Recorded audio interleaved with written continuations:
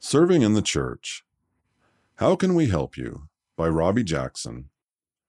As a young missionary, I tended to look at service as something to schedule rather than as something to offer when needed.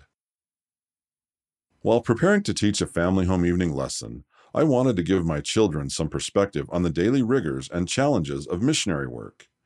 As I opened my missionary journal to look for a suitable example, I found a summary of a not-so-uncommon day. First, my companion and I went to see Maria, who was washing clothes. "Could you come back later this morning?" she asked.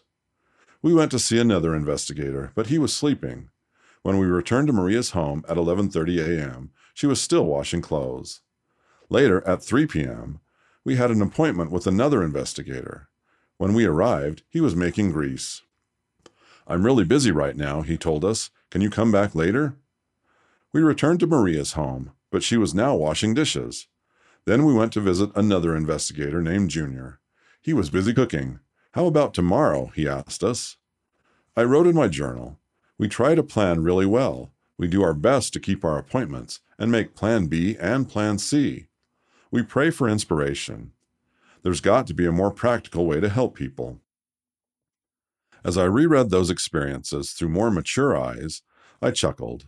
The lesson I had intended to teach my children about developing resilience to face disappointment now seemed less important than the lesson I had just been taught. My exasperated plea of 30 years before seemed funny to me now. The answer to my exasperation was right there in my plea. Thinking of my younger self, I mused, "Elder Jackson, what if you had tried to help people by helping them in their time of need?"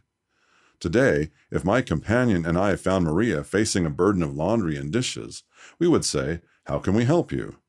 Today, if the man we had scheduled to visit was busy making grease, we would exclaim, "Can you teach us? We'd love to help you." Today, if we found Junior busy preparing food, we would say, "We're at your service. What would you like us to do?"